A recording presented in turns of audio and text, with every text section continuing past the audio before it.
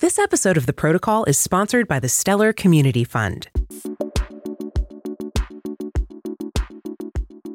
Dive deep into the blockchain realm with The Protocol podcast, with CoinDesk founding editor of The Protocol newsletter, Brad Cowan, and tech journalists Sam Kessler and Margot Nykirk. They unravel the intricate technologies powering cryptocurrencies like Bitcoin and Ethereum, one block at a time.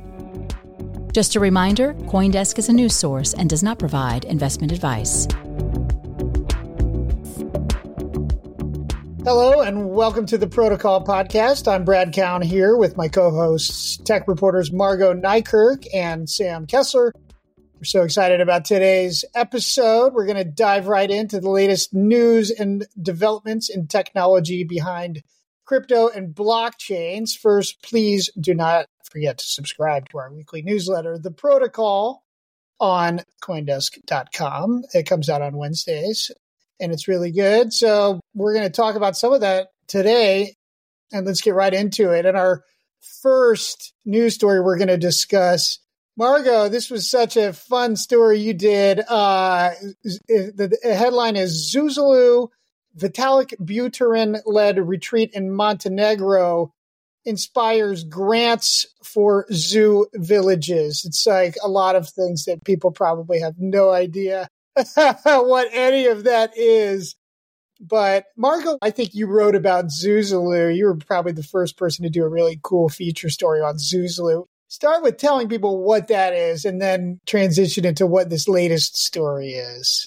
Yeah. So Zuzalu was a conference that was held back. It was a 2-month long, I should call it an event, not really a conference, that was held back from March to May in Montenegro. And it wasn't necessarily crypto focused, but there was a lot of presence from figures in the crypto blockchain industry, including Vitalik Buterin, the co-founder of Ethereum, was one of the folks that started this event.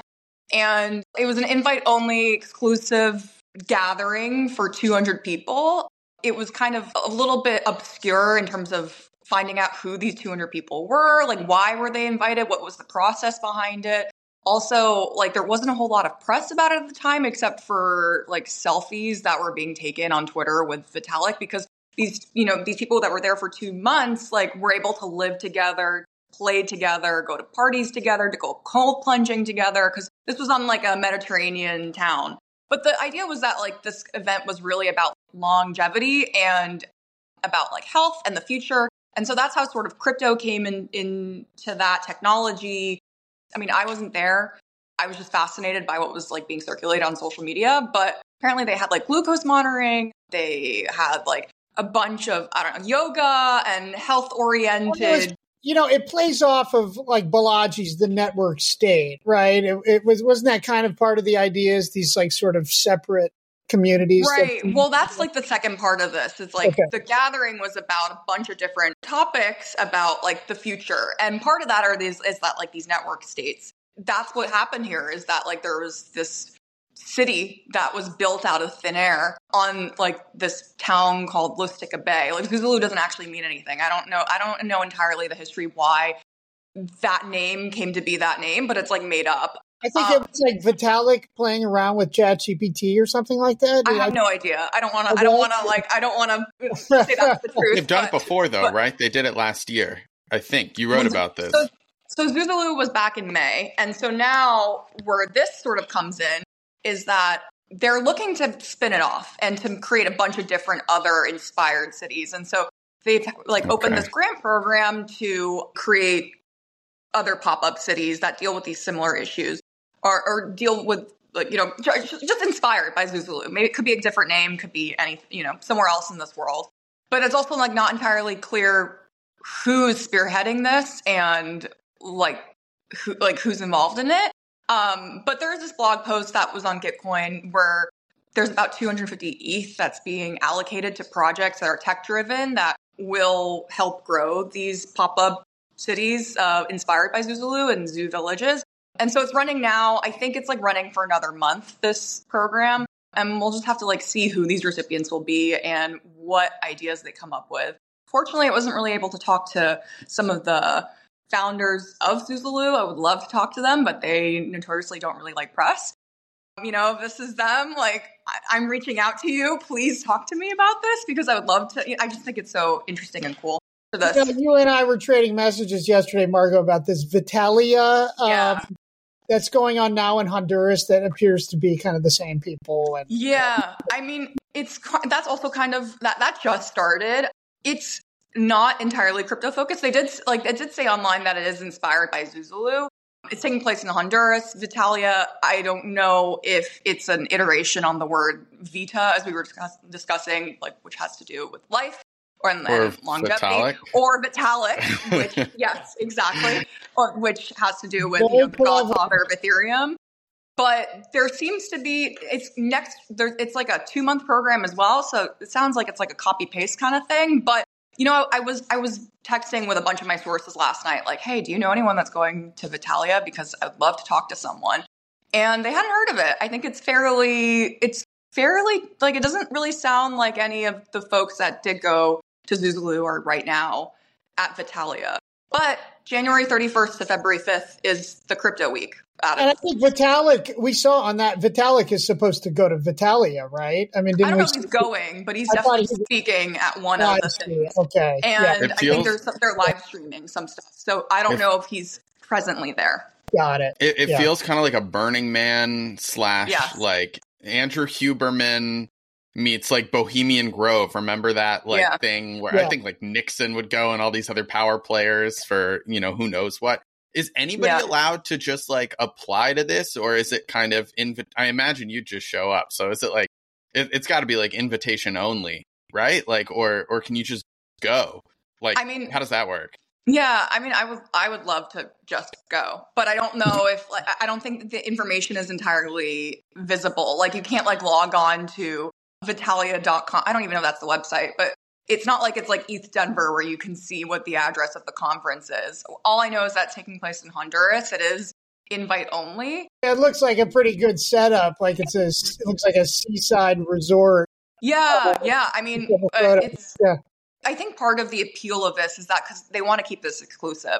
And the mystery behind that is by keeping it exclusive. So they're opening up to press. Then that sort of alleviates that barrier. But also, like Burning Man is exactly what it seems like outwards in. I will say, I was reading a piece again last night about Zuzalu. There was someone from Consensus who went there and spent 2 months. And she was talking about her reflections, how it was totally misportrayed in the media as a Burning Man and summer camp, but it was really like an inspirational kind of event, which does give Burning Man from like the outside looking in. So like I said, if someone has any connection to Vitalia, like would love to have my mind changed if it's not Burning Man. But that's what it like. There's plenty of things like this, right? So there's also that like, I mean, it's different because I don't think there's really like a physical component like a city, but Praxis Society, which is, you can read like exposés about it. I think most recently in the New York Times where, they raised a bunch of money from like known investors. I feel like Peter Thiel was somehow connected to this as well, but like, it looks like they might have blown that money on like parties and stuff. I have no idea how much they got left over, but there's a lot of these sort of like exclusive groups that are sort of tangentially related to crypto that are trying to build the ideal kind of utopian city. They also, have nice accommodations like this or fun parties in the case of Praxis Society. I don't know. You often see these sort of like exclusive clubs come up and I don't know what the there is, but I'd have to be there to find out. They don't let me in. Or I haven't been invited. Well, if you can get the invite, Sam, we'll run it up the flagpole, see if CoinDesk will pay for you to go down to Honduras with Margo. Please. But just it's sort of, we should probably move on to the next topic. But, I mean, it's interesting. Just you think about, Zuzalu, you're 2 months with people. You must make pretty solid connections with them, and that is, as we know from just conventional business world, it helps to have those solid connections in your career and, just kind of juxtaposing that with sort of some of the ideals of decentralization and blockchain, and it's the community in charge. And then, meanwhile, there's, certain groups of people who are really kind of behind a lot of it and so close to each other. But anyway, I don't know. I think that's kind of interesting. But all right. speaking of people being close to each other, I don't know if that's a real segue at all, but anyway, I just did it, so I might as well keep going here. But the next story was a story that I wrote. Bitcoin-based digital art image Genesis cat sells for $254,000 in Sotheby's auction. So what is this? This is essentially an NFT story.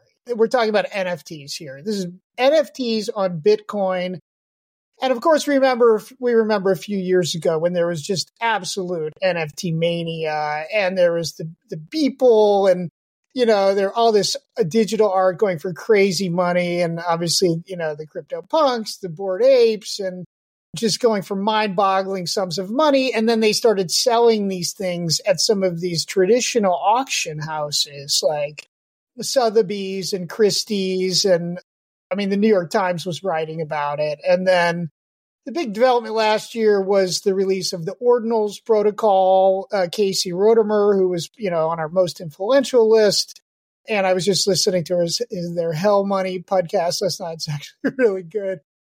Just talking about the 1 year anniversary of Ordinals. And the big idea is it really set the Bitcoin world on fire, but in a buzzy, it injected energy into the Bitcoin ecosystem like it hasn't seen for a long time. Suddenly there were all these, people minting these NFTs. And then subsequently there was the protocol for minting tokens, which of course Bitcoiners, a lot of the maxis, do not like at all. But anyway, I think this story that I wrote here, there's a company that started last year called Taproot Wizards. They raised $7.5 million, which is an incredible sum of money, from what I understand, for a Bitcoin startup. And they're basically, they made a collection. Their first collection was Taproot Wizards, and now they're coming out with this. They've come out with a new collection called the Quantum Cats, and this was the first one, the Genesis cat. It's, and they sold it at Sotheby's. It got $254,000. I don't know. That's kind of the essence of the story. It's just about, kind of NFT mania coming to Bitcoin. Y'all have any questions or thoughts about this? When I see a story like this, I think I have some skepticism around who is actually the buyer. So like you mentioned, there's obviously, this big hype cycle that we're seeing now around ordinals, around NFTs on the Bitcoin blockchain. And we saw back when this happened on Ethereum and other ecosystems that folks tend to have a vested interest in paying a lot of money for these assets or whatever you want to, these NFTs, because that pays dividends by promoting the broader space, by promoting the broader collection, what have you. It's how normal art works too, the private art sales world where, a few people own all the Warhols and they'll bid up any Warhol that goes on sale because they don't want it to drop below a certain price.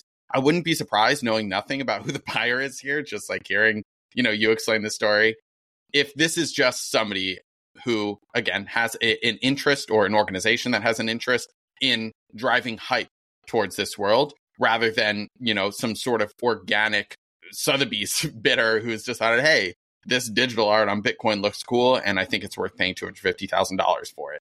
And the reason why I think that, especially now, compared to Ethereum times, is because this world is so much smaller than it was when Ethereum and Solana and all these other NFT ecosystems were popping up, that it's hard to imagine that there's that much organic interest flooding into this space. But again, I don't know. I try to be, I'm playing devil's advocate a little bit here for the, sake of discussion. Yeah, I don't know. Yeah. What do you think? From the Ethereum perspective, I think when you can, or at least in blockchains, you can so easily fall down a rabbit hole, right? And so as someone who's peeping in, doesn't really keep as much, track with Bitcoin, but peeping in sort of from the outside, that's what it seems is really what the big innovation, where the innovation is happening on Bitcoin today. And I'm curious, Brad, as you follow this, is this truly where the innovation is happening on Bitcoin? Because Bitcoin's always been regarded as digital gold, don't touch it. It's only for transactions and for money. Where is this really where building on Bitcoin is heading to, or what else is, part of this ecosystem? Yeah, is this just kind of like a sideshow for people to gamble? I think is the question. there's a lot happening on Bitcoin all of a sudden. There was, in fact, there was just a report out. Our colleague Jamie Crowley wrote about it, about all the Bitcoin layer 2 development. Of course, there's the Lightning Network, and so they call them the big four. Of Stacks is one that has a little more programmability, and there's some layer 2s that are kind of already out there on Bitcoin, but there's like a whole world that's starting to explode, and people trying to figure out how to build EVM, Ethereum compatible blockchains that settle, using the Bitcoin security. One of the things that they say about ordinals, the difference between ordinals, and I mean, we're getting kind of deep, maybe too deep here, but, ordinals, like one thing about it is that it's all on the chain, right? Whereas the NFTs, often it's just kind of like a marker and then it points to some data that's stored on Filecoin or something, but the debate has yet to be, I think, fully settled, in terms of what is Bitcoin going to be. The thing that's winning is the anti-censorship, I guess. It's like, it's like no single person's going to decide what is going to go on there, But I don't know. Does that answer your question, Sam? Yeah, I think it does. Yeah. I mean, there's a lot of stuff going on. I mean, the question of whether these ordinals are, the thing or one among many. Sounds like it probably is the latter. But there's a lot more going on broadly in the Bitcoin world than there was when I started reporting on crypto, when any of us did. So it has been interesting to see it heat up, especially during like this broader bear market. We've just been hearing a lot more about this auxiliary sort of world of Bitcoin development that just didn't exist prior to this. Another one, ordinals, they were talking about this on the Hell Money. They're coming out in just a couple months with something called Runes, which is like going to be like a fungible token protocol. They came out with the BRC-20s last year, but this one is going to be specifically on like an outgrowth of the Ordinals protocol. But all right, we're going to go to a break now. When we come back, we're going to be talking about the outage on Ethereum's Nethermind client, which I've been referring to in the newsletter as Ethereum's diversity problem. It's not what it sounds like, but it's a very technical thing, but it's actually super interesting. Okay, we'll talk about it when we come back.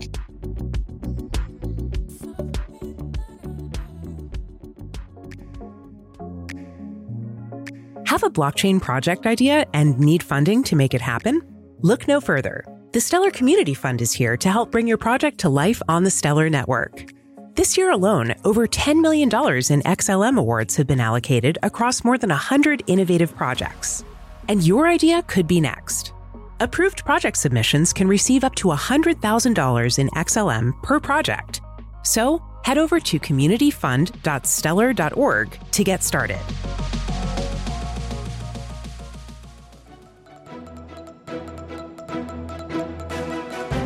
CoinDesk's Money Reimagined, with Michael Casey and Sheila Warren.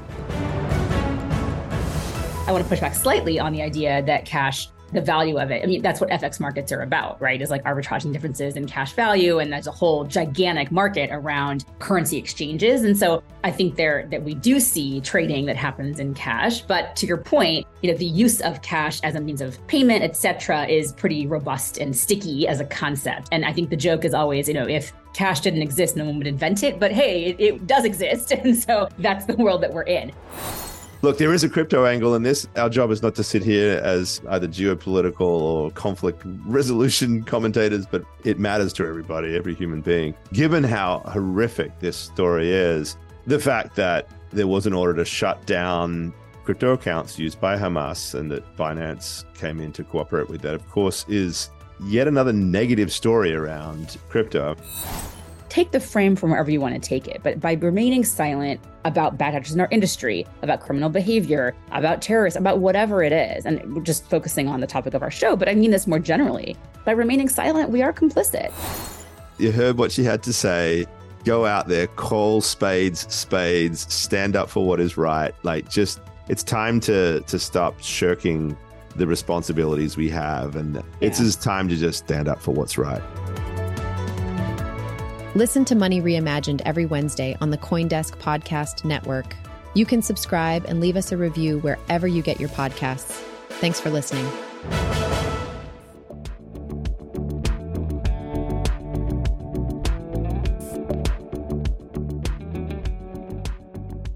And we're back. We're going to talk about Ethereum's a bug that knocked out the Nethermind client software on Ethereum. Sam, you dug into this story. Why don't you just give us a brief summary of what this story was? Yeah. Ethereum, like other blockchains, is operated by a big network of contributors called validators in this case. And in order to interact with the blockchain, they use these softwares called clients. Client softwares, there's execution client softwares, consensus client softwares. They got to use them to run the chain. And essentially, one of the popular softwares that those developers use, but not the biggest, by far not the biggest, called Nethermind, fell offline essentially this weekend as the result of a bug in its programming. And that basically knocked, it's hard to get an exact number. Like, so I've seen 8%, I've seen 15%, but like around 10-ish%. We say 8% in our story of validators off the Ethereum network. That didn't really have any consequences for Ethereum itself. The bug was also patched really quick, which meant that any material losses to the validators, like slashing, or there's other kinds of losses that you get if you go offline as a validator, just, as a result of how the programming works, those were limited.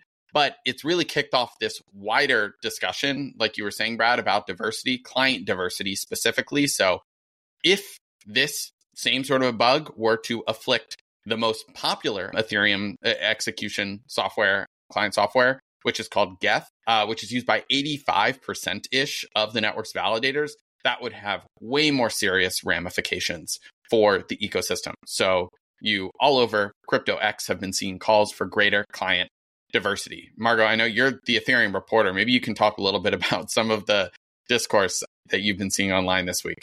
Yeah, I mean, I think this is a really interesting story because this has been a conversation that's been around since like the merge. But with everything, there's just so much for the developers to tackle that like always, there's always something that takes a backseat. And then depending, something happens, usually a bug or an exploit or something, and then the conversation reignites. So it was really fascinating to see how quickly this like spun up again, and how some of these like, I would say like Twitter advocates or just like people who are passionate about this issue were very like vocal in their concerns. It was also interesting to see that there were some users who, like I saw a tweet, someone said, I did my part, like I switched over to Nethermind. And so I think like this is a good thing overall for the ecosystem because as you said, like this happened on Geth, this could like have some very serious consequences. And so sometimes you need these kind of reminders. I also saw like there was an update, like I have to check the numbers again, but I think since this incident, Geth has lost 5% of its share. That being said, it's still like around the 75-80% mark right now. So that's still quite concerning in terms of its like market power, but I think was waiting to happen maybe in some essence. And so It's like a good thing, I think, overall for the health of the ecosystem. We've talked last week about some of the economics of these things. Like, it's all good and well for the Ethereum and the people who really care about the network to say, hey, this should happen. As an individual, why would you switch to Nethermind from Geth? Like, what's the incentive there versus just like, I'm doing the right thing? How do they get people to do that? Like Margot said, there's kind of been this organic groundswell of support trying to push people. It's almost like a moralizing type of thing. Like, keep the network healthy by moving over to Nethermind or Besu, one of the other minority clients, or some of the others, which, seems kind of counterintuitive, right? Because so Besu also had a bug earlier in January. And, some of this discord comes on the heels of that as well. It seems counterintuitive that another bug would push people to call for more validators to use these softwares that have had bugs. So how do you incentivize people? Why do you incentivize people? Well, one thing that you've seen a lot of folks talking about on X is that by using a majority client as a validator, so remember, validators stake 32 ETH or more for the opportunity to validate, help process blocks on the network. You are theoretically risking more of your ETH in the event of a bug. Now, there's a lot of weird math and game theory and like other incentive schemes on Ethereum that kind of have to be teased out in order to explain why that would occur. But if there ever were a bug on Geth, you would, as a result of this stuff, theoretically be subject to greater losses. A lot of people are kind of being really extreme about it. There could be 100% losses of your staked ETH. as a result of a bug in that system. And I won't get into all the nuances there. You can look them up. There's like a lot of competing arguments and math on how much you would lose. Then because it's kind of a bonding, right? Like you validate, you're expected to validate, right? And then they penalize you if you're down. Yeah. At a high level, that's basically it. Like if you're dishonest or if you fall offline, it would depend on the nature of the bug to determine the penalties. But you get penalized.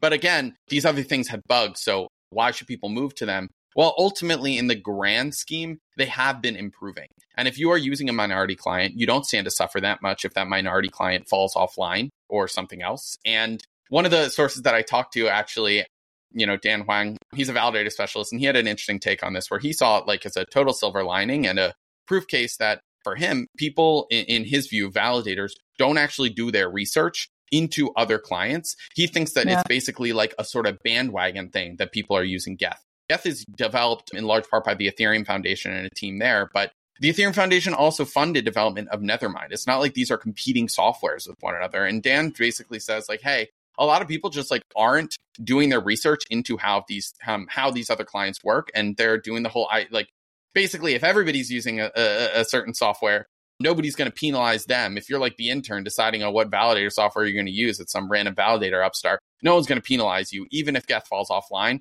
because it's the thing that everybody else was using. So a lot of this is just like, a consequence of, people just being lazy in his view.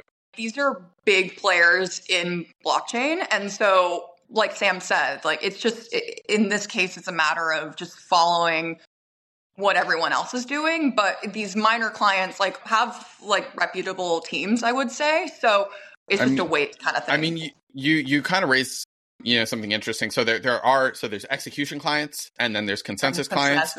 Yeah. We won't get into the differences there, but you kind of run both basically. There's a lot more diversity on the consensus end than there is on the client end. And there's reasons for that go beyond the scope of this podcast. But, people kind of point at the client diversity that we have on the consensus side on Ethereum and say, hey, like if they're able to do it over there, why can't we do it over here on this execution side with Besu and Nethermind and Geth? So there is hope that this might eventually get achieved. But development has just been a lot slower for whatever reason. And it's only gotten worse too, by the way. Like Geth was, I think, like 75% or even less, 5 or so months ago. It's something that people are going to be closely watching. Oh, one more thing, by the way, that Dan brought up that I should mention is he actually thinks that it does bear mentioning that most other blockchain ecosystems don't have this debate going on because they simply don't have the options for so many client softwares. Like, so Ethereum is held to kind of a higher standard. It has these options. And one more thing that like I've just been thinking about is there's something called social consensus. If all the validators get screwed over because they're all using the same client and they all lose all of their staked Ethereum, one imagines that you'll see something like the DAO situation that we had in 2016, where there's a social consensus on like the human layer where people decide, hey, we're going to reboot the chain, fork it to something else. There's obviously going to be like probably a lot of strife and debate. You'd get a weird, civil war sort of a situation on Ethereum, but something like that can happen. So you can see some of the people using the majority client as implicitly betting that the social consensus will kind of serve as a sort of safety net because so many people rely on it, because we'd be so screwed if it went offline. Humans would, step in and I guess pad the losses. Just like people putting money in banks backed by the Federal Reserve. I mean, exactly. Yeah, exactly the same.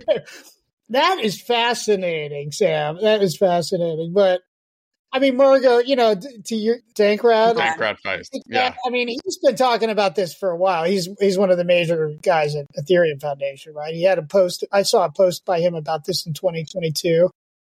Mm-hmm. Yeah, I mean, a lot of these folks have been talking about this for a while. I'm thinking about Micah Zoltu. He's not a dev, but he's a big like Ethereum philosopher. He joins in on the meetings. So a lot of these folks, like internet personalities, a bunch of people who also were quoted in Sam's piece. I can't remember specifically, but feel free to chime in and give them credit where credit is due. But a lot of them have moved this conversation forward, and I think this is their moment to make their point as well. Yeah, I mean, the piece also brings up like a lot of the focus has not been on, I guess, the broader validator community, but on specific validators. Because remember, Lido, Coinbase, Kraken make up the lion's share of validation of the stake on Ethereum. And so a lot of people who stake via Coinbase, for example, have gone to Coinbase and said, hey, unless you stop using just Geth, I'm going to move my money elsewhere. And Coinbase actually had to issue a statement, which I wasn't able to capture in my piece because it happened more recently, where they were like, hey, we hear you and we are working to diversify. Lido actually does diversify a little bit better. Yeah. So there's differences between all these validators, and that's been get that scoop, Sam. The scoops happened. They scooped us by making the statement. When they do something, but we should probably wrap it up. But Ethereum's market cap, $270 billion.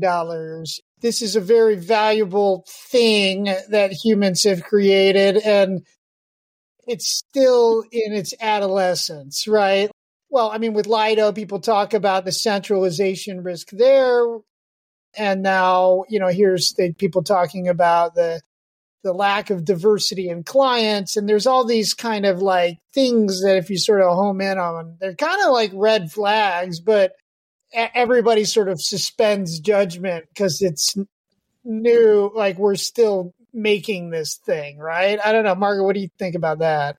Yeah, I think there's a lot of problems going on in Ethereum, and we talk about it a lot on here, right? Like whether it's about NFT, whether it's about centralization, infrastructure, centralization issues, layer 2 infrastructure, centralization issues. Like there's a whole lot of issues, but I think because the market cap is so big, those are highlighted more than in any other protocol, and also just like the ethos of a lot of the people who are building this blockchain really want to part of that is that they really want to be held accountable so that it is this decentralized, fair, incredibly neutral platform for most people. So if it's not about client diversity, we'll be talking about MEV some other week, or we'll be talking about centralization. It'll always be something. Right now, it's the focus is client diversity. Fascinating. All right.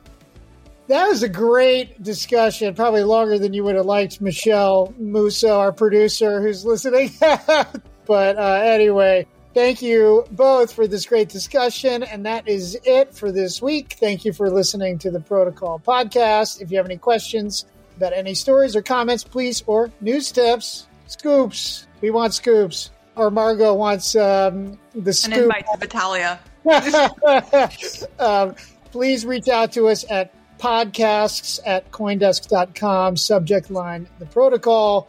You can also listen to us weekly on CoinDesk Podcast Network or wherever you get your podcasts. Also, please subscribe. I think we said this, but you can't say it enough. Please subscribe to the newsletter, The Protocol, on CoinDesk.com. See you next week.